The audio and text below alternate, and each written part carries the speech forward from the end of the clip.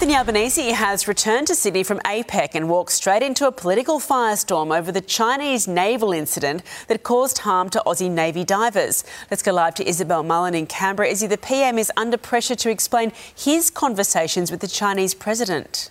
Yeah, he certainly is, Eddie. Good morning. The Prime Minister wouldn't say whether he raised the incident at the APEC summit, but has described long conversations with Xi Jinping while in San Francisco. Anger towards the Chinese is growing after its Navy warship used sonar pulses. Naval divers from the HMAS Toowoomba were left with minor injuries. It happened in international waters off Japan. The Chinese were warned. Those Australian divers were there. Experts believe it was deliberate. The government has labelled this unsafe and unprofessional conduct. The Prime Minister has dodged questioning so far, the government only alerting the media to the incident after Mr Albanese's final press conference at APEC. It's very easy to get caught up in the platitudes and the praise, the handsome boy rhetoric when the Prime Minister was in Beijing. We really have to look at the actions of the Chinese government, not just their words.